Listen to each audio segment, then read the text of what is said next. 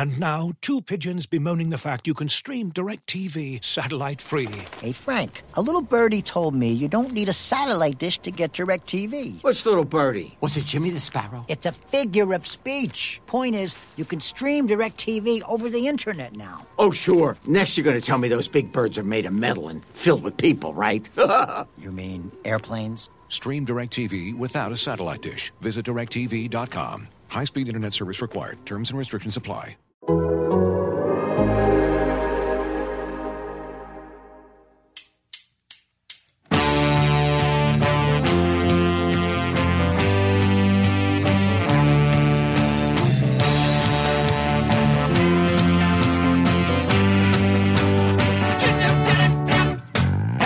And welcome to the Total Soccer Show. My name is Taylor Rockwell, and if you love Manchester United or love to enjoy their misery, then this episode is for you. It's going to be a deep dive look at Manchester United. What's gone wrong? What might be going right? Question mark. Who needs to be moved on? Lots and lots of stuff to cover. And to do the heavy lifting on that front is Carl Anka of The Athletic. Carl, it's been a week. How you doing? Oofed. Is that your official statement? Yes, it is. Yeah, so we are going to be focusing a lot on Man United and what is going on there. Up front, I wanted to run a theory about what's gone wrong by you, see what you think. Last season, United hit the restart strong. They finished third against expectations. This happens while you're covering Southampton. You move to Manchester, and then things happen. Would you like to take a moment to apologize to Manchester United fans? No, I'd like to tell them all, I told you so. I want to take this opportunity to apologize to absolutely nobody. I told everyone the third place finish, more so than any other league finish, deserved an asterisk, because Manchester United's third place finish relied on not only them continuing the very good form they had before Project Restart happened, but also in giving more time for Paul Pogba and Marcus Rashford to return from injury. Manchester United finished third. It was 66 points. That's, I think, 2 more than David Moyes' finish in the bad year that we all sort of forget about, and was similar to Louis van Gaal's finish in his second season where he was removed after he finished 5th. So it's a third place rather than a third place. This is a much larger question, but since you've brought them up, like, we do sort of forget, like, I still can't tell you how many years Louis van Gaal managed Manchester United. It could have been 1, it could have been 40. I think there's been so much turmoil that it's easy for people to get lost in the shuffle. Of the 3 managers that I can recall who have been there permanently before Ole Gunnar Solskjaer, of David Moyes, Louis van Gaal, Jose Mourinho, do you feel like all of them were sort of unfairly maligned given what we know about the club now? Like, I would say Mourinho was probably the leading candidate for the one who gets more blame than is maybe due, but I'm wondering if you think the same extends to Louis van Gaal and David Moyes. David Moyes was never going to get there. He was in way over his head, and it says a lot that David Moyes never went for the job. He was simply told by Alex Ferguson he was having the job. So have you ever watched Community? Yes. Yeah. So you know how Community season 4 is referred to as the gas leak year. Yes. Well, that's how I refer to David Moyes at Manchester United. The gas leak year of Manchester United.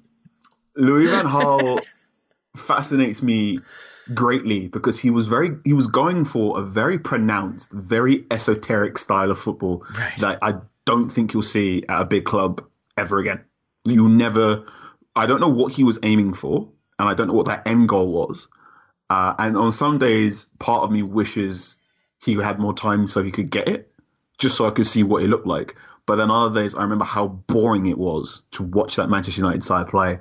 I remember he got rid of Raphael. I remember what he did to Di Maria and what he did to Depay, and that he also got rid of my beloved Danny Welbeck. So no apologies for Louis van Gaal. And I'm never ever going to apply any form of revisionism to Mr. Mourinho. I think Mourinho was absolutely. I think Ole Gunnar Solskjaer and David Moyes are in over their heads, and we're never going to get there and be Manchester United quality. And Louis van Gaal and Mourinho are managers who I'd call past it. Mm-hmm. So how do you think then Manchester United can get out of that cycle? We're already jumping into the very deeper issues here of it seems like in over their head, manager appointed who has the reputation but is going for an esoteric style. And then the same thing with Jose Mourinho, and then Ole Gunnar Solskjaer maybe in over his head. It feels like we've got a sort of ABBA pattern forming right now. Yeah, and they're going to lurch from feast and famine until something clicks, until someone out there understands what's going on. And it reminds me, and this is quite weird to compare them to Newcastle, but in Newcastle in a different state, but with a lot less money. So Newcastle, they have their owner, Mike Ashley. Mike Ashley doesn't really want to leave. So Newcastle are in this very, comfortable but chaotic limbo where maybe they got a new owner, maybe they'll get a better manager. Sometimes they spend money, sometimes they don't spend money, but also it doesn't look like from anyone higher up than perhaps the manager or some players. The very powerful people at Newcastle don't really seem to matter if they finish 12th or if they finish 15th because, you've just secured Premier League football. And while it's slightly different from Manchester United because they're in a different ballpark, you do get the feeling there is no real difference to finishing between second or finishing fourth. Obviously, there are some complications when you consider, if Manchester United go back-to-back seasons without Champions League qualification, that's a problem. But I think it can be quite hard when you look at Manchester United very clearly and you look at what they're doing and the decision-making they're trying to do. It can be quite hard to believe people, very high-ranking people at Manchester United, and I'm saying very, very high-ranking. I'm talking about the real yes or no decision-makers, not the quite nice people who work a bit lower down. I don't think it matters whether or not they finish second or third. I think what's really weird about the season that just finished is Manchester United finished in third place, right? They finished in third place. The team that finished in second is Manchester United's great geographical rival, Manchester City, and the team that finished in first was their great historical rival in Liverpool. And yet the overwhelming feeling of that third place finish was relief. That is accurate and does seem to be the way it's been presented. It feels like then that relief becomes, and just wait till next season. We're already seeing that now with the failure to acquire Jadon Sancho, but next year they're going to look really hard at him. Next year they're going to look really hard at a center back. Is that then, do you think there is some truth to that? Do you think there is actually an idea of, but next year we really are going to get it right? Or do you kind of buy into the idea that it's stringing people along because they're okay with finishing third and fourth every year, provided they're in or around the Champions League spots in March? What's the saying? Never assuming malice when incompetence will do. I think there is some. I think what you have at Manchester United is a lot of people who. Maybe not a lot of people. I think there are people in very powerful positions at Manchester United who start conversations with "This is Manchester United," without putting proper thought into what that sentence means or how "This is Manchester United" became a sentence of heft and how it means something. So one has to look at this recent 20-minute conversation Patrice Evra did on Instagram before the start of the season, where Evra said something along the lines of Manchester United aren't particularly good at player recruitment right now because they tend to send lawyers rather than quote unquote football people. Now, again, this is quite difficult to pass because I'm not going to pretend Patrice Evra isn't acting in some form of self-interest and isn't hoping he might one day be integrated into something later on down the line. But there is this argument that there is a lack of quote unquote football people from high-ranking positions. So I think how many times we've done this podcast and I mentioned the lack of director of football at Manchester United. That becomes more and more apparent as time goes on. So when you look at player trading, Manchester United is currently run, Ed Woodward signs off on a lot of things, and then there's Matt Judge who helps out with transfers. When you look at how Manchester United conduct transfers and who does that, who conducts that business, there are noticeable gaps and things that other clubs don't do, which confuses me. Whenever I see things that are done by Manchester United, I never quite believe Manchester United are doing it because they believe it's the best thing for Manchester United. I either get the sense they're doing it because other clubs are doing it, or I'm getting a sense they're doing it because it's the opposite of what they did last season.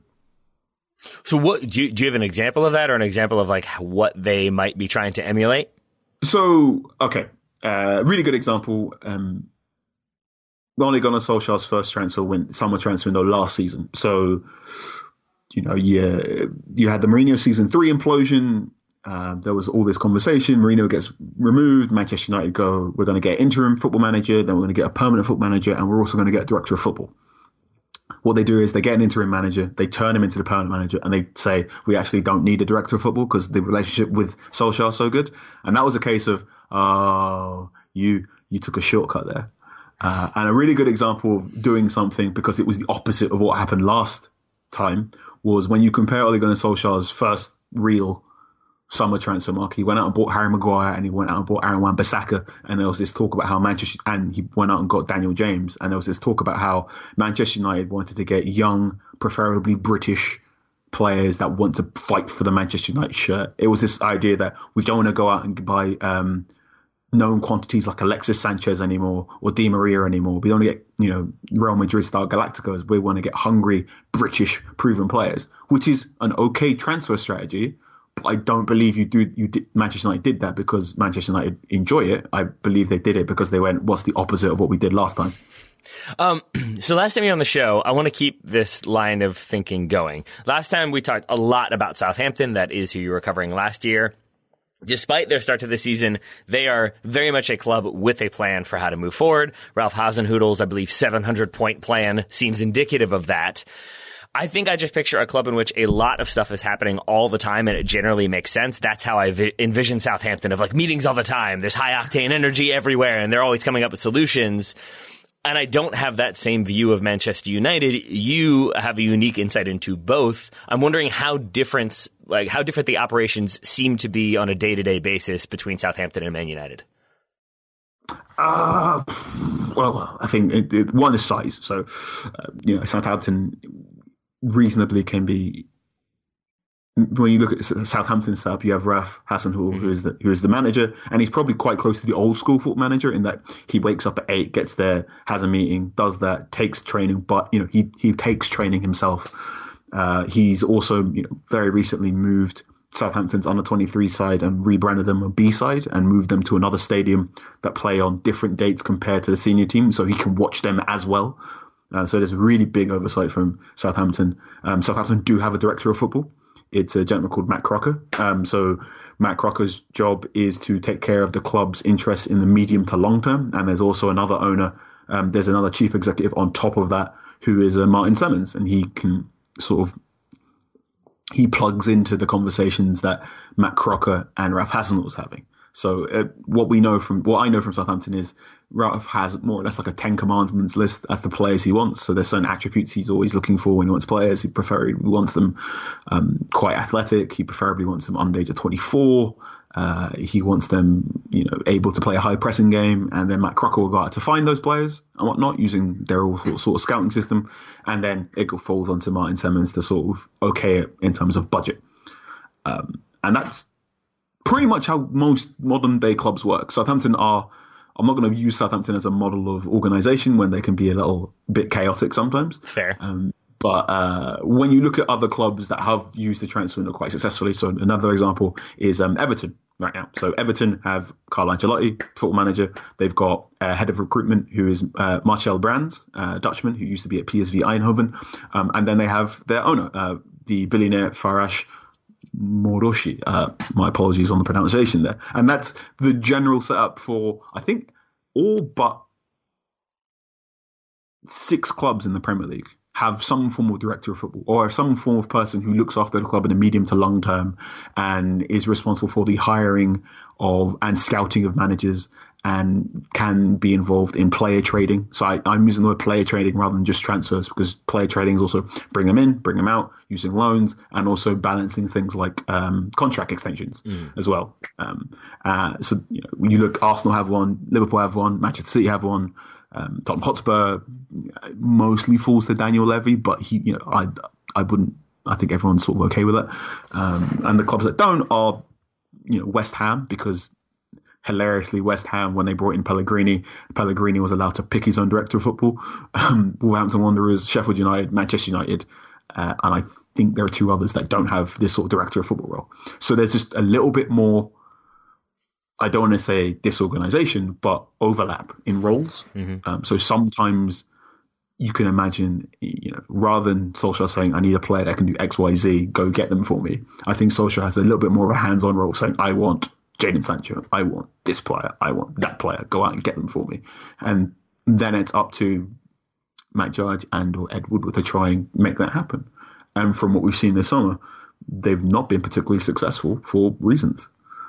Well, let's talk about those reasons for a moment. A big sort of talking point that I have seen tends to be, as you said, they're not football men, they're not football brains, they're accountants, they're lawyers. That's Evra's allegation as well. My understanding then is that sort of like leads them to see things in a very specific way. I can talk more about that, but I'd rather hear what you have to say about that. What do you think is the sort of limitation in the way they go about conducting their transfers? There's a fantastic piece on the FA right now from Laurie Whitwell and Adam Crafton, which basically it charts the failed, and David Ornstein, it charts the failed pursuit of Jadon Sancho. Yeah. And there's a wonderful little phrase in it, and basically Manchester United were at the poker table expecting Borussia Dortmund to blink, not realizing Dortmund weren't at the table whatsoever. So obviously, throughout the summer, Dortmund were very much of the opinion of Jadon Sancho cost 120 million to start the conversation, and if you don't put that money up front before August 10th, then it's done. Game over. We're not doing this. Manchester United were very much of the, okay, all right, we'll see. You'll probably drop down the price. Don't worry. And then August 10th came and went, and Manchester United went, okay, so we're still cool, yeah? We can still do this and look down low. And Dortmund were very much of the opinion, no. Why do you think we weren't taking it seriously? My friend uses this analogy in regards to dating.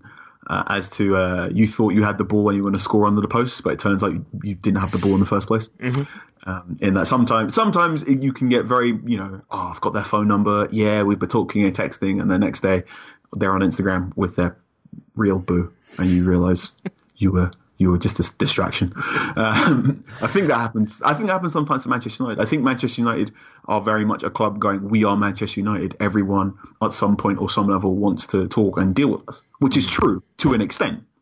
I think at any point in time during the transfer window, there are 50 or so interesting parties in Manchester United. I think Manchester United still hold a heft and a sway and a gravitas that makes them not only interesting to a number of players that want to play at Manchester United, but also quite interesting as leverage for other players that want contract deals and other things at other places at Manchester United, which makes business quite difficult if you're not really attuned as to what's going on.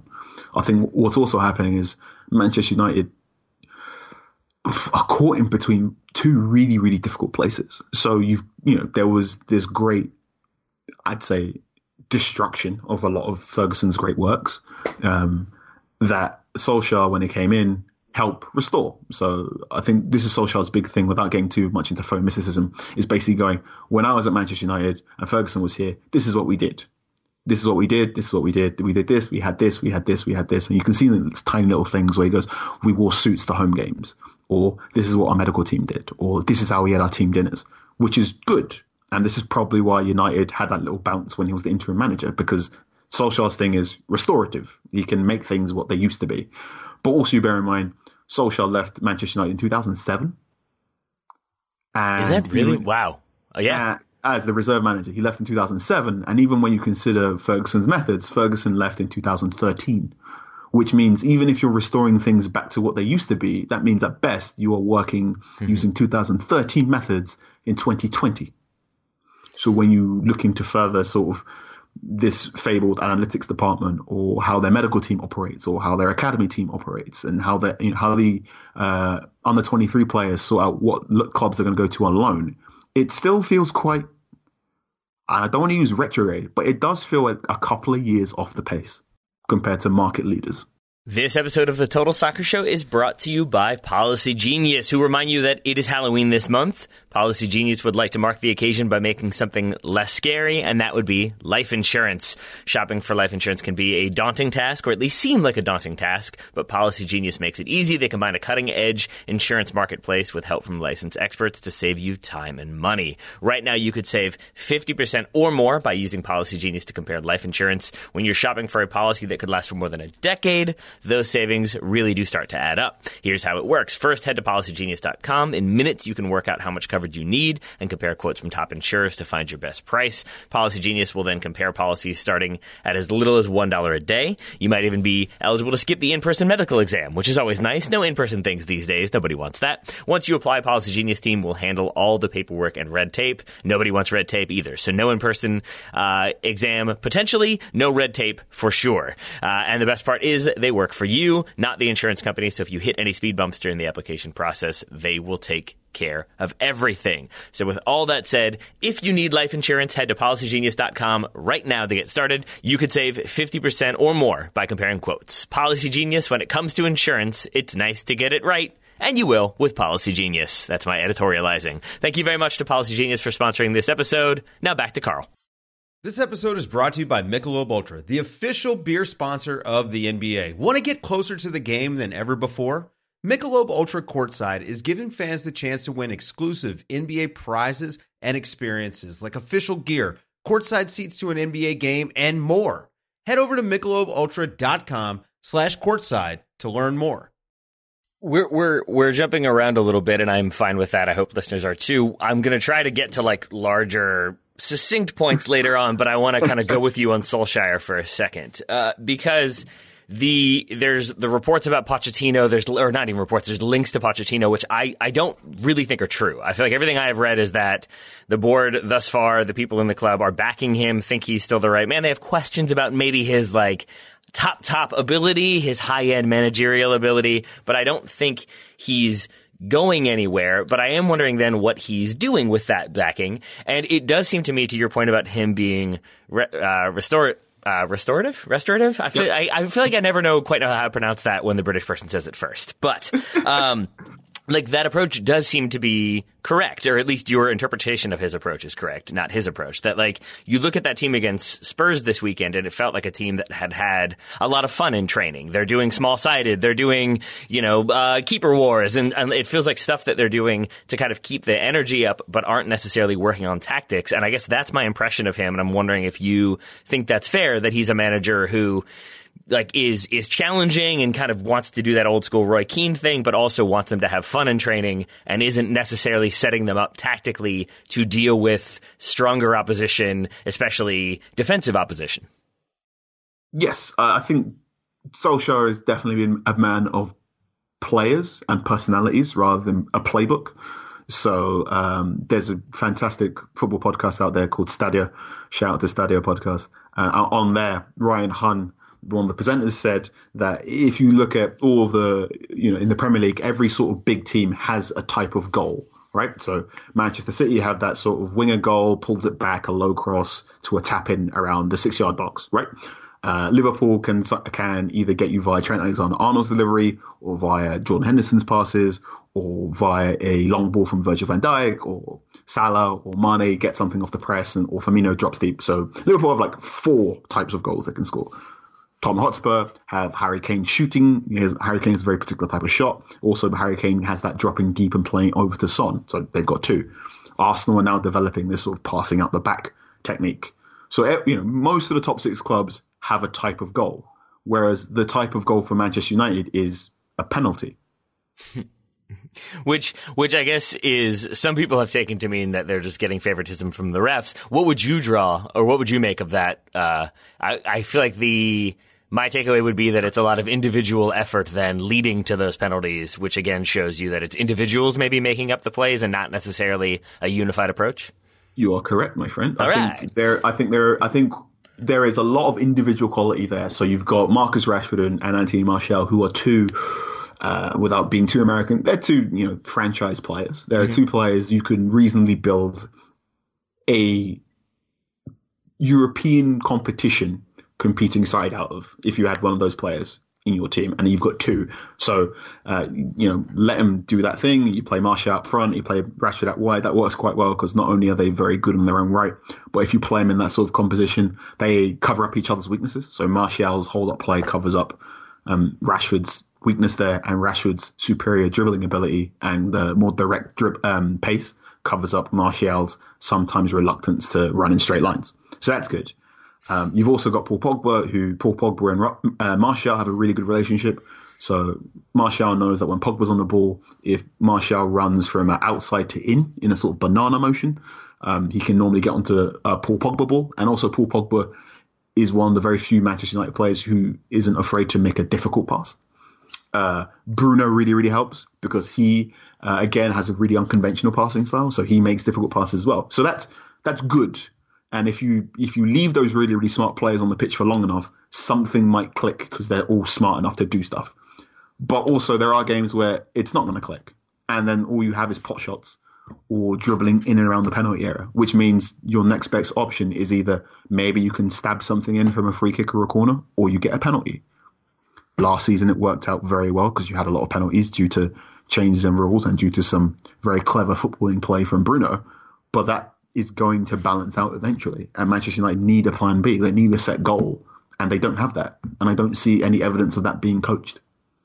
I don't believe I've ever been in a situation where I could ask Ole Gunnar Solskjaer a question, at least not in the last decade or so. That is not the case for you. I'm wondering, how intense is he in person? Because to me, he doesn't necessarily seem capable of the hairdryer treatment, so to speak, but that might just be because of the baby face, which is increasingly less baby, but whatever. Does he get loud? Does he get in players' faces, or is that not the vibe he's going for? There's a very good clip from before the Project Restart game, so the early half of last season, where he was reprimanding Jesse Lingard, and he says something, Jesse, you lose the ball one more time and you'll be effing off. There is some brass bollocks to him. Can I say bollocks? I've said bollocks. I'm sorry. Sure. There's a brass neck to him. There is some aggro to him. He's got a very genteel press conference demeanor for the most part. He does get quite spiky at times. Something I found quite interesting is he does tend to get spiky when former players or people in his peer group say things about him. And I find that quite interesting. Whether, sometimes it's spiky and like, okay, all right, you're a man with backbone. And other times he gets mad and no, you're a substitute teacher. I did really, really enjoy it when he patted Mourinho's head when Manchester United beat Tottenham Hotspur last season, which of course came to pass on last Sunday, where Mourinho made a deliberate point to pat his head back, of course. Well, that's my question. What is he the type to sort of chuckle at that and be like, well played, fair play? Or is that going to make him angry? Is he going to be out for blood the next time they play and be desperate to win? Is that his approach?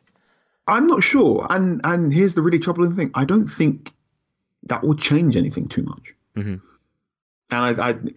And that's a very weird thing to say about a football manager. There are certain football managers where you can tell when they're heated or angry or when they're doing something different due to something else. There's that very, very interesting face Jurgen Klopp pulls when his team is a couple of goals down, where he looks as if he's got a kernel of corn stuck in his back tooth and he's trying to get it out with his tongue. Yep. There's that bit. Mauricio Pochettino is a very much an emotional manager, and you can see how he's very good at generating good emotion and getting players to outperform themselves when they're in a very good moment. And then when football players cross him, he's very good at going, more or less, you're dead to me. Toby Alderweireld, Danny Rose, for a brief period of time, Eric Dyer, when they cross Pochettino, they're out. Whereas you can see Solskjaer going, I don't fancy you anymore, you can go, like he did to Alexis Sanchez, which was a pretty good sort of, we're moving on from you. But I don't see him doing that from game to game or differently, because I really don't think he has I think he has a plan B in terms of we'll play three at the back or we'll try a diamond. But I don't think he has a different gear, if that makes sense. It does. It does. You mentioned Mauricio Pochettino a moment ago. I said earlier I'm not putting much stock into those rumors about him being in conversations, Manchester United reaching out or considering reaching out. Are you putting stock in those? No, not yet. All right. I've been hurt before. Anyone listening to this podcast, you can look through the Athletic archives. And before I wrote about Southampton, I worked for the Athletic on a freelance basis. This is when we first started doing podcast appearances. And I did write when Solskjaer was made permanent manager. And I weighed up all the pros and cons. And there is a paragraph where one of the cons is just Mauricio Pochettino. Well, all right. So if we're not putting much stock in them yet, What do you think could be the breaking point for Ole Gunnar Solskjaer? Because, like with David Moyes, I think it was always okay, you are mathematically eliminated from Europe, and therefore we don't have to pay you as much. We will sack you. It feels like it takes big moments. With Jose Mourinho, I do still put a little bit of like faith in the argument that maybe he wasn't backed enough and could have done more. I also remember how negative things seemed to be with that squad, with the club at the time. What do you think it takes for Solskjaer to finally get the axe or to really be on the hot seat? I would well, here's the thing. This is why I make all these exhalation noises. Mm-hmm. So many of the conversations you have about Manchester United. I like the exhalation noises, by the way. They convey your emotional state, and I appreciate it. So many conversations I have about Manchester United have this sort of caveat of a well-structured club or a football club that has a very clear forward plan would be doing X. But of course, the tacit belief when I say that is Manchester United are not a well-structured club, and Manchester United don't have a forward plan. So a well-structured football club that knows what it's doing would probably remove Solskjaer now. Mm-hmm. Right? You've just lost 6-1 at home. The transfer window's closing. All the top six rivals have retooled. There's also a couple of top six rivals behind you who are chasing you. You need to get some form of rejuvenation quickly. And at the moment, the only real way Manchester United are going to get better is everyone gets fit. And then maybe you can finish either third or fourth under these current circumstances. I think a more ruthless football club would be removing Solskjaer now and putting in a brand new manager. I don't think that's going to happen because I don't think Manchester United are that sort of ruthless. I think what's more likely to happen is if you look at that fixture list. So for the rest of October, Manchester United have to play it's Newcastle, Chelsea and Arsenal, while there are also games against Red Bull Leipzig, and there's a game against Paris Saint-Germain in the Champions League. There, by all rights, Manchester United could be quite a way away off the Champions League spaces in the league and quite a ways away of Champions League knockout qualification in the competition. Come the end of November, Manchester United would have played Southampton away from home, and you would hope they're in at least one European competition spot in the league, but they could be in neither. This episode of the Total Soccer Show is brought to you by Manscaped. Manscaped offers precision-engineered tools for your family jewels. Rhymes always help. The Manscaped engineering team just perfected the greatest nether region hair trimmer ever created, the Lawnmower 3.0. The premium Lawnmower 3.0 is waterproof, includes an LED light, and is made with advanced skin-safe trademark technology, which reduces nicks and cuts on your delicates. That is certainly ideal. Nobody needs nicks and cuts down there. You can get this trimmer inside their Perfect Package 3.0, which also includes the Manscaped Crop Preserver, which is a deodorant, Crop Reviver, which is a toning spray. Both are super practical and smell pretty good as well. Plus, for a limited time, when you order the Perfect Package kit, you get 2 free gifts, the Shed Travel Bag and the Manscaped Anti-Chafing Boxer Briefs. Manscaped are really doing a very good job of solving a lot of things you don't want. You don't want nicks and cuts, you've got the Lawnmower 3.0. You don't want chafing and bunching, again, the boxers come in handy. They have optimal temperature control with their crop cooling technology while keeping your pride and joy supported. The waistband is also super elastic to reduce chafing and rubbing, as I said, and they look pretty good as well. Always a plus.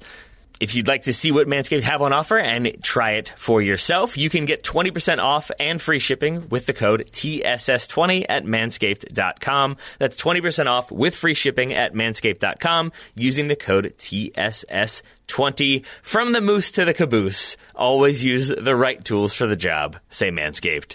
Thank you very much to them. Now back to more slightly depressing Manchester United talk with Carl Anka. Just to clarify, you are dead on. Newcastle, then PSG away, both those away, then home to Chelsea, Leipzig, and Arsenal. That's a challenging fixture list, I'll say. That is a gauntlet. Oh, it doesn't get any better. Then Istanbul BB away, and then Everton away as well. So West Brom at home on November 21st, they can look forward to. Yeah. Okay, cool. Sounds good. I did want to stay on Poch for a moment, though. So we've said we don't really put much stock in the rumors. I am with you that I think it takes a like massive falling apart for them to really seriously consider sacking Ole Gunnar Solskjaer. That said, for MLS fans out there, I said the exact same thing about Ben Olsen and DC United, and here we are. So you never know. But the other interesting thing I heard on another podcast I was listening to, which I would encourage our listeners not to do, don't listen to other ones, you're fine here, was that Pochettino coming in, there are not as many players in the current senior squad that really fit what he wants to do. I think the person whose name rhymes with Sam Tai was saying that it was maybe only 4 people, maybe 5 players in the entire team that he could think of that really would suit Pochettino's approach. Do you agree with that, or do you think there's more?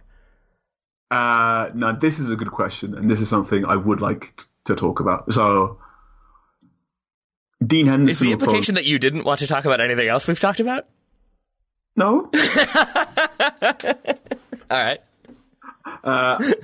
I think, and this is off the top of my head, and this is off the top of my head, the head that I'm removing my athletic journalist hat and the one where I'm putting someone who plays too much FIFA hat on. I think Pochettino would probably use Dean Henderson as the starting goalkeeper.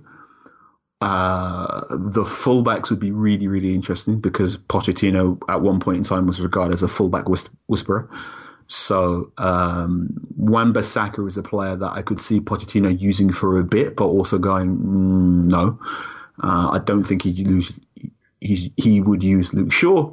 I could see him. The centre backs would be really interesting. Of all the current centre backs right now, it would again. He might have to start using the young ones like Tendon and whatnot. I think Harry Maguire would probably persist as sort of a Vertonghen role for a bit, but that could be huge revamp there. A lot of it would depend on if Eric Bailly ever can maintain any form of fitness. I think he'd persist with Fred and use Fred in a similar way to Sissoko. I think McTominay would be... he's not even as talented as Harry Winks on the half turn, so maybe not. I think he would definitely get a lot out of Paul Pogba, and they would enjoy each other a lot. Similar to Bruno, he'd get a lot out of Martial and Rashford, but Anthony Martial. Martial and Rashford are 2 very different strikers to Harry Kane, and I think both of them are more like a Son. And then Mason Greenwood, he'd have an absolute joy with Mason Greenwood. So there are more players. Okay. Why do you think he would go Dean Henderson? Why would he go Henderson over David De Gea, do you think? Dean Henderson is very, very, very gobby and has a degree of self-belief. This is really mean, and please listener, take this as more of a reflection on where they are in the points of their career. I think Dean Henderson's self-belief is at a point where it can only increase, whereas David De Gea's self-confidence in a place where you can only really restore it to what it used to be. And I think one thing, goalkeepers are a bit like boxers in that you can just take too many shots and just not be the same anymore. And I think Pochettino would be someone who go, you know what, De Gea, you'll be my cup one, and thank you for your service, and you'll be very important as an ambassador person. Whereas Henderson, I'm trusting you now. Can you be the leader of my vanguard? And Henderson would probably relish that. So for American listeners, Gabi would be inclined to talk in a loud or offensive manner, which is a good thing. I think David De Gea did try to get a little bit Gabi with Luke Shaw this weekend against Spurs. There's been that video of him sort of wondering why Luke Shaw is vacating space and Luke Shaw's not really listening. This also, in my mind, connects to Jose Mourinho when he was still at Man United saying, like, basically he has to do Luke Shaw's thinking for Luke Shaw. And yet this is a player that I was excited about. I think a lot of people were excited about when he moves from Southampton. Louis van Gaal based his entire attacking approach around Luke Shaw, if you believe what Louis van Gaal said. What do you make of the present situation with Luke Shaw? Was he like sort of just elevated above his status? Is it the Peter principle, or has something gone drastically wrong for him? He broke his leg. Yeah, I mean, well, but there have always been the fitness concerns to me, and then but like I never doubted his positional play and his attacking play. I doubt those things now. I think let me try and be Luke Shaw is as you may have read in some of my articles, I tend to like dropping in a spreadsheet or a graph or an analytical chart to describe a player. I'm like, this is how a player plays. And when you bring out the chart, dun, dun, dun, and what's been quite interesting for me is Luke Shaw on charts and spreadsheets looks a lot better than he is on the pitch. He has really good defensive quality. Well, he has a decent one-on-one quality. He gets forward to a regular amount. He can put in some crosses. This is if you just look at the spreadsheets. And then you look at him on the pitch. And one thing that I've noticed when you watch Luke Shaw is he does a little hop before he crosses the ball, which is, it shouldn't be a problem. And it probably isn't a problem when you're 18 years of age. When you're 25 years of age, that's a tell. Yep. And that makes you really easy to cut out, right? Wait for Luke Shaw to do a hop, then he's going to cross. ... And I think what's happened for Luke Shaw is whether it's accidental design or internal or external issues, I think the leg break took a lot out of removed maybe 2 or 3 rungs of the ladder of his potential ceiling. And then I think he, there's that, at some point you're an 18-year-old wonder kid and then suddenly you're 30. And I think what happened with Luke Shaw is during that time he was injured and or struggling with fitness and or operating under a manager who did not like him for reasons. I think Luke Shaw never really worked on a certain amount of his game, and now he's 25 years of age, which again is baffling to think he's still only 25. He's 25 years of age. He is getting some game time, but a lot of the mistakes that were sort of present when he was 18 are still there now when he's 25.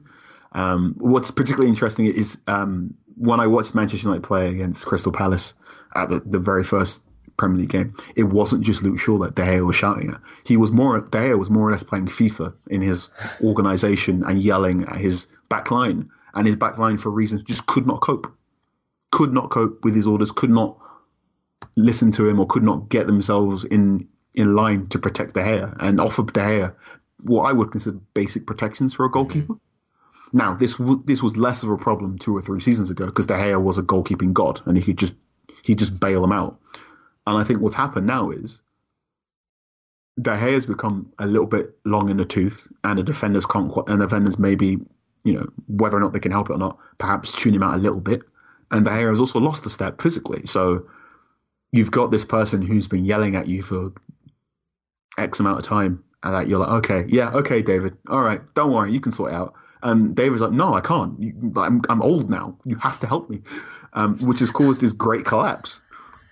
I never really thought about the commonalities of because I still play adult amateur soccer, certainly not quite at the level of the Premier League, but I have had those moments where the goalkeeper just won't stop yelling, and you do definitely stop listening, and then eventually you get somebody turning around and screaming at them. It never really occurred to me that would extend to the professional game, but of course it would. If you have a person, especially with no crowd noise, constantly screaming at you, so it's very audible and very telling, I can see a scenario in which you would stop paying attention or just sort of be like, yeah, I know, you're a goalkeeper, you're always worried about everything, I got that. And you wouldn't maybe be as attuned to what he's actually saying, and I could definitely see that causing problems. So I think that makes a lot of sense. But then the question is, where does that come from? Because if it was working sort of in the past, I know your point being that he's gotten a little bit older and maybe it's not as effective, but that still to me means that defenders are switching off, they're not taking it as seriously, the coaching staff isn't really dealing with that. And to some extent, I feel like, and maybe this is what you're getting at with talking about hypotheticals with Pochettino is more fun, is that with every issue with Manchester United, it feels like you can find the problem and there's a solution, but then that solution also has very similar situations to the problem itself, and you end up, when you solve one, you create another problem. It's like a Greek myth, Manchester United right now. Oh yeah, it's a massive Gordian knot, and the Gordian knot was solved by Alexander the Great cutting the thing in half. So that's what we need? Just I'm not quite at you should change the manager. I'm not quite at it. I'm not quite at this is too much of a mess and you should just blow it up and start again. I am saying this is a mess. Yeah. And at the moment, the only way I can see things get better is everyone gets match fit. Because, we should also consider, Paul Pogba had COVID. He barely when he went on the first international duty, and he barely had any time to do preseason. There was 35 days between the Europa League semi-final defeat and the game against Crystal Palace. So a lot of these players are nowhere near, match fit. And a key thing about Manchester United is they need 3 or 4 players to behave at maybe. Manchester United are really interesting because at any point in time, Manchester United need 3 players to constantly do an 8 out of 10 performance to cover up their other 3 players who are doing a 4 out of 10 performance. And then I do feel like you get the occasions in which some of those 4 out of 10s become the 8 out of 10s, and so you can never quite know for sure who's going to give you what on what day. No, and that's the really annoying thing is when you see that lineup, you know who's not going to be able to give you more than a 6 out of 10. Yeah. And again, you go into this further. It's not necessarily because these players are bad. Take the Luke Shaw example. Luke Shaw, while he has some faults and flaws, it's not necessarily that he's bad. It's also that there's no one really there who's complementary to his skills right now. Another example, Aaron Wan-Bissaka. Aaron Wan-Bissaka is the best lockdown defender in the Premier League. Categorically, he's the best defender at a 1v1. If you are in front of him and you have the ball and you want to get Aaron Wan-Bissaka, there is no one harder. But teams are figuring that out. So, and any good scouting report, if you're like, oh, Aaron, if you're a good scout or you're a good football manager, you go, here's Aaron Wan-Bissaka. He's really good at 1v1s. Do not let him get on the 1v1. If you're running against Aaron Wan-Bissaka, have someone else so double up on him. Or you say, if you're against Aaron Wan-Bissaka, he's really good at 1v1s, attack the other wing, attack Luke Shaw. Or you say to Aaron Wan-Bissaka, here's Aaron Wan-Bissaka. He's really good at 1v1s. Press him when he's on the ball. If you had a bet now, Wan-Bissaka's great qualities in defence aren't, but inefficiencies in going forward don't make Aaron Wan-Bissaka a bad player. They make him a bad player in a team where there's no one offering protection at right wing. Mm-hmm. And that comes because Mason Greenwood's not a right winger. He's a striker. And you can see how this constantly builds. Paul Pogba's not a bad player. He just doesn't particularly enjoy defending. That's not a problem if you have a proper defensive midfield partner next to him. The problem with that is you have Nemanja Matic, who's a good defensive midfielder but slow, or Fred, who's a half-decent defensive midfielder but not strong enough, or Scott McTominay, who I still can't quite figure out what Scott McTominay is. Mm-hmm. And this is the thing. There are very few good partnerships on that team, which means you're constantly relying on individuals to conjure moments of brilliance to make up for the organizational chaos elsewhere. Hey everybody, this is Taylor interrupting one last time to let you know about today's sponsor, HelloFresh. HelloFresh allows you to get fresh, pre-measured ingredients and mouth-watering seasonal recipes delivered right to your door. It lets you skip those trips to the grocery store and makes home cooking easy, fun, and affordable.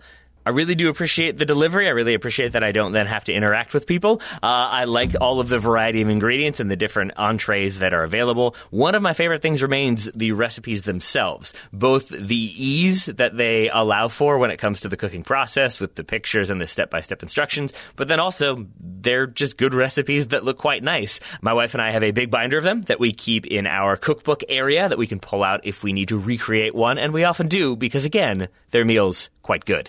And you can take some solace in the fact that their meals are also more sustainable. HelloFresh delivers pre-portioned ingredients, so you're not overbuying. You're not using more than you need to. The packaging it comes in is almost entirely made up from recyclable or already recycled content, and they offset their operations, travel, and shipping emissions. Their carbon footprint is 25% lower than store-bought grocery-made meals. Nobody needs carbon footprints expanding as they try to make their dinner. You want those going down, and that's where HelloFresh can help. You can go to HelloFresh.com/ADTSS and use the code ADTSS to get a total of $80 off across 5 boxes, including free shipping on your first box. One more time, that's HelloFresh.com/ADTSS, 80TSS. Use code 80TSS to get a total of $80 off across 5 boxes, including free shipping on your first box. Thank you very much to HelloFresh for sponsoring today's episode. Now back one final time to Carl Anka. Looking for an assist with your credit card but can't get a hold of anyone? Well, luckily, with 24/7 US-based live customer service from Discover, everyone has the option to talk to a real person anytime, day or night. Yep, you heard it right. You can talk to a real human in customer service anytime. Sounds like a real game changer, if you ask me. Make the right call and get the service you deserve with Discover. Limitations apply. See terms at discover.com/creditcard. we're going to talk about players a little bit more, and then we'll talk about the director of football position, which should make you even more sad. But with Paul Pogba, I think this is a distinction that is important to me. I think it is. I don't know. I'm curious to hear what you would say. But there is an idea that like he's being played at a position, Ole Gunnar Solskjaer isn't using him the right way. Do you think it's the case that he is being used in the wrong spot, or do you think it's the case more so that he doesn't have the cast around him that he needs? As in, if they did have a better defensive midfielder, do you think Pogba is playing the exact right position, or do you think that needs to change a little bit to get the best out of him? I think it's both. I wrote this article last week on Paul Pogba, which is basically I said we never properly grasped what Paul Pogba is in England. So I think Manchester United bought Paul Pogba expecting him to be the entirety of Juventus's midfield. So when Paul Pogba was at his best at Juventus, he had Pirlo to do passes from deep and to regulate games. Marquisio offered legs. Blaise Matuidi offered some sort of defensive output. So Pogba could just be Pogba. And Vidal in there too, right? You got Vidal hacking people and doing the defensive work as well. That doesn't hurt. Yeah, which is great, right? Paul Pogba could, he went off and played his games, and you had Antonio Conte go, hey, Paul Pogba, do whatever Paul Pogba is very good at, which is, make fantastic passes, arrive late in the box, use your close control to beat one person off the dribble and get past the man, and then release fantastic passes to either score yourself or to release people around you. Paul Pogba at Juventus didn't really have to defend that much, but Paul Pogba comes to England. His midfield partners in his first season were Marouane Fellaini. I mean, that's the dream. And sometimes Ander Herrera, which that's a bit of a mess. And then you keep looking at his midfield partners. You got Fred, you get Scott McTominay, you get Nemanja Matic. When Paul Pogba had his best chunk of time at Manchester United, that was when he was in a 4-3-3, operating on the left, and you had Nemanja Matic to be the defensive shield and to do the nasty tackling, and you had Ander Herrera to do the shuttling and move the ball up and down. And Pogba, later arrivals into the box, getting quite a few assists, and not really defending, but just garnishing games. And I think the problem with a lot of stuff with Pogba is there is this expectation that he will dominate a game and do everything, where he's always been better, just adding sprinkles of quality. And this is another annoying thing is Pogba, in a very English style and a very, very English way of doing anything, I don't think Pogba's ever worked hard enough to deserve being given the luxury to play in the Paul Pogba way at Manchester United. Of course, Pogba will respond if you've never given me the chance or the personnel to do it. So it's this sort of cat and mouse scenario. There it is again. Yeah, it's always when you think you have a solution, there's always the counter argument that weighs it out. So let's go with a thing that will maybe make you slightly happier. Maybe. We're going to go hypothetical fantasy land, Carl. Let's say Manchester United finally decide they do need a director of football, and it's Carl Anka. You wrote earlier in the week a proper of director of football would take one look at Manchester United and say this will take $500 million and 5 years to fix from top to bottom minimum, and you are not going to interfere on XYZ. So with that in mind, what do you think you would do first? What do you think are the major issues that need sorting in your opinion? Right. First things first. I'll say this takes $500 million, 5 years, and you are not allowed to interfere in contract extensions. You're not allowed to interfere in transfers negotiations, and you are not allowed to interfere with what I do in the academy. That's my first thing. All right. Second thing, so I'm in charge with player trading, who comes in and who comes out, and the entire youth plan as well. The transfer window is currently closed. I would have a very serious conversation with Ole Gunnar Solskjaer and say, what do you want to do? I don't think you should be the manager anymore. I also think you might be very important just to have around. That's going to be a fun conversation for him. So then are you in this hypothetical world, are you waiting to see what he says, or are you is that your introductory conversation to, so we're going to make you a club ambassador. We want you around, but this is my friend Mauricio Pochettino. He'd like a word. Yes. Okay. Yeah, essentially. And when I say Mauricio Pochettino, it might not necessarily be Mauricio Pochettino. It might just necessarily be a different manager. Gotcha. I would most likely bring in a different manager. I most likely go to Paul Pogba and say, what do you want to do? In terms of where do you want to play, or where do you want to be playing? Where do you want to be playing? And I say, Paul, I'm going to build this again from the ground up. You are 27 years of age. the next contract you sign is going to be your last big one. Do you want to go to Real Madrid? And he'll say yes. If he says yes, I'll shake his hand and I'll go, thank you very much. Goodbye. Yeah. I'll turn around and go to Bruno Fernandes and say, are you ready for this to be your team? Mm-hmm. Bruno Fernandes says yes or no. I will then turn to Anthony Martial and Marcus Rashford and say, you two have to protect each other through whatever happens. And also say, for the most part, that I'm going to build around you three, protect each other, and we'll do what we can. I'll also talk to Mason Greenwood and say, I'm going to find someone to look after you as well and stop you from causing interesting things in Iceland. Mm-hmm. And I'd have a very serious conversation with Harry Maguire and say, Harry, you've had a very interesting summer in Greece. It's not your fault, but I think I might have to take the captaincy away from you. I was actually going to ask you about that earlier, how much you care about the captaincy, how big of an impact you think that has, especially when it comes to Harry Maguire and his lack of performances, at least in the last game. The captaincy shouldn't. This is the really interesting thing about a number of things in sport. And I think the way we talk about sport and competition, it has so much in common with old Greek and Roman myths and prophecy that there are certain things that should not matter, but they do because people choose to believe they matter. So the captaincy should not matter. Depending on what country you're from, the captaincy doesn't matter. But there are certain countries and there are certain football teams and football entities where the captaincy does matter. I don't particularly believe the number 7 shirt at Manchester United is cursed, but if Antonio Valencia is going, I don't want to wear the number 7 anymore, then I have to take the number 7 shirt seriously and have to take the aura that goes with it very seriously. So, I mean, thank you, Edison Cavani, for taking that. So these are sort of conversations I'd say. And I say to Harry Maguire, I'm going to take this off you until January because through no fault of your own, I think you're still quite shook up with what happened. Over your summer, but we'll take you out the firing line for a little bit and we'll do this. I'll also say to whatever manager comes in, have at it, but perhaps don't play us such a high line. Great. And then whoever manager does that, I'll say you do what you need to do. Bear in mind, we've got Champions League. Try and get through to the knockout stages. We can afford 1 year in Europa League competition and 1 year not in European competition whatsoever, but we eventually need to get back in the Champions League spaces. Manchester United need to turn a profit of 65 million every single time. That's the way their loan works out.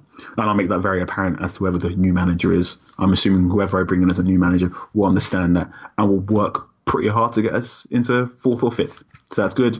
Then I'm turning to the academy. I'm making some very, very serious phone calls with teams in Europe and teams in England and basically saying, do any of you want to be clubs where we send our academy players out on loan? Mm-hmm. Because I want to sort that out in a more cohesive system. I'll talk to whoever the manager is and go, right, what system are you playing? Okay, good. You and you go off into clubs that are playing in that system so you can come back. Which is, again, something that shouldn't sound radical, but is not something that's currently being organised at Manchester United. I then go off to the medical department and say, why? Just why? Yeah, why are these players from these countries and these backgrounds getting injured more so than these players? Wait, can you talk a little bit more about that? Because I'm not familiar with that. I cannot. Okay. Not on this podcast, and not right now. All right. But yeah, there is something for your listeners to think about. All right, that's pretty fascinating. In the meantime, you've given us lots of your time. I don't want to take up too much more, but we've talked about Solskjaer, we've talked about some of the players. I wanted to ask about the sort of board, the higher ups for a second, because there's all the talk about director of football. You were asked about that in the Athletic Q&A. I think your succinct response to, is the board aware of the fan frustration? Are they working to improve the situation? Have you ever heard the phrase, they hear you, but they're not listening? Good response there.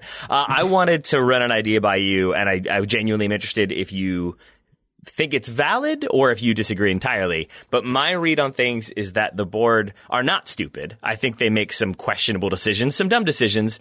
I think that they aren't making decisions out of spite. I think they basically think they know what they're doing And they do from a business side, not from a football side. So a small example, the criticism of not hiring a director of football, there are a lot of complaints about long-term vision. You don't have a long-term vision when it comes to the players you're acquiring, the way that you're acquiring them. The response I've seen in this window has been like, well, we scouted Tellus for 18 months. We've been looking at this guy for a year. We're going to wait till next year to sign that player because we recognize the value of him then versus now. And I think that's all probably correct and is stuff they're doing. But that is a very certain way of looking at a plan of like, well, no, we watched this guy for 18 months, so we've done it long term. To some extent, the analogy I would go with is like a fire analogy. My building is on fire. There's a cat inside. I feel like a director of football runs inside, gets the cat, runs back out. The board of Manchester United evaluates the severity of the fire, conducts a study on the ideal routes of ingress and egress. They ensure the safety certificates are all up to date, and then they overbid on the cat by like 20 million or something like that. Like, I just feel like their idea of what a plan is fundamentally different from what a modern director of football would see as a plan. Is that a fair summary of things? In fact, a director of football would make sure the building has fire extinguishers that would be sprinklers, good. So the fire wouldn't occur in the first place. Mm-hmm. Like a really good way you can look at directors of football. And this is the really complicated thing about director of football is even though it's a term that is often used in football, different clubs and have different types of director of footballs with different responsibilities and whatnot. So while I'd always describe it as they take care of the medium to long term. But a really good example of something Manchester United do that isn't necessarily bad, but doesn't happen if you have a director of football is their approach to contract extensions. So Manchester United, like many football clubs, don't want anyone going out for free, right? They don't really like making losses on players they have. You don't want to bring someone in for 20 million and have them sell for 10 million, even though that's not quite how transfers work, blah, blah, blah. So Manchester United are quite good at extending contract options and making sure certain players, regardless of whether they're wanted or not, are able to be sold. And that makes sense from a spreadsheet point of view, right? Even if you want Phil Jones gone, you want to get at least 10 million for Phil Jones. So you make sure his contract is ticking along, so he's not able to go for free for too cheap. But also, if you're not going to play Phil Jones, which is true, Phil Jones is not in the Champions League squad. Yep. He will not play Champions League football. You're never really going to get more than 10 million for Phil Jones anyway. So why have you extended Phil Jones' contract until 2023?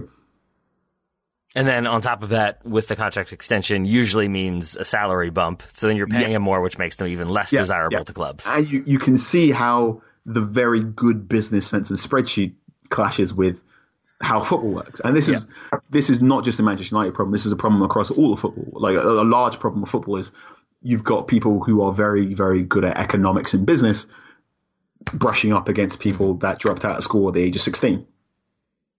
And both of them are very smart and very good at two very different worlds that clash together frequently.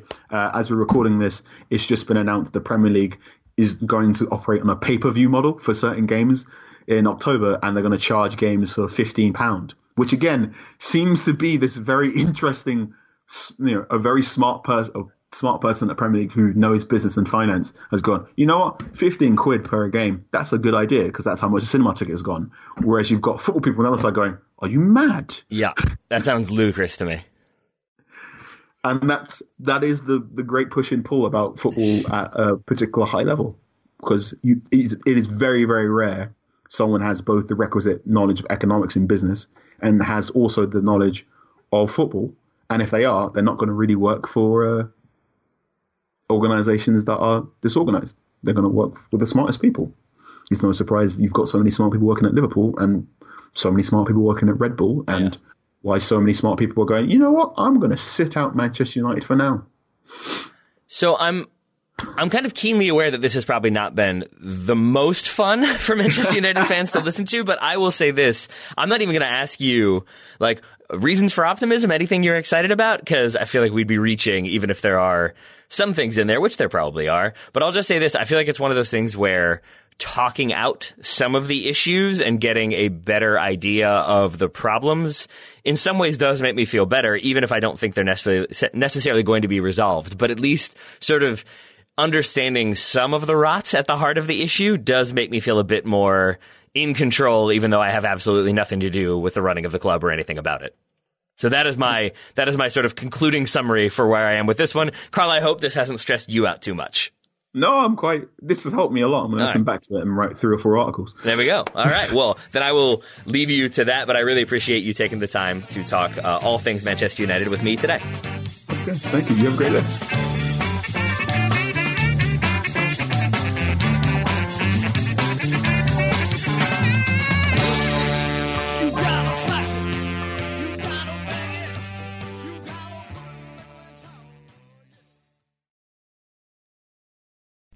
As you've probably heard by now, we've teamed up with BetMGM this season. We'll be using BetMGM lines to make all of our picks, and we'll have special offers for our listeners each week. If you haven't signed up for BetMGM yet, use bonus code The Athletic, and you'll get a 1-year subscription to The Athletic, plus up to a $1,500 first bet offer on your first wager with BetMGM. Here's how it works. Download the BetMGM app and sign up using bonus code The Athletic. Make your first deposit of at least $10. Place your first bet on any game and claim your voucher for a 1-year subscription to The Athletic. See BetMGM.com for terms. U.S. promotional offers not available in D.C., Mississippi, New York, Nevada, Ontario, or Puerto Rico. Gambling problem? Call 1-800-GAMBLER. Available in the U.S. Call 877-8-HOPE-NY or text HOPE-NY 467-369 in New York. Call 1-800-NEXT-STEP in Arizona. 1-800-327-5050 in Massachusetts. 1-800-BETS-OFF in Iowa. 1-800-270-7117 for confidential help in Michigan. 1-800-981-0023 in Puerto Rico. First bet offer for new customers only in partnership with Kansas Crossing Casino and Hotel. Don't forget, if you haven't signed up for BetMGM yet, use bonus code The Athletic, and you'll get a 1-year subscription to The Athletic, plus up to a $1,500 first bet offer on your first wager.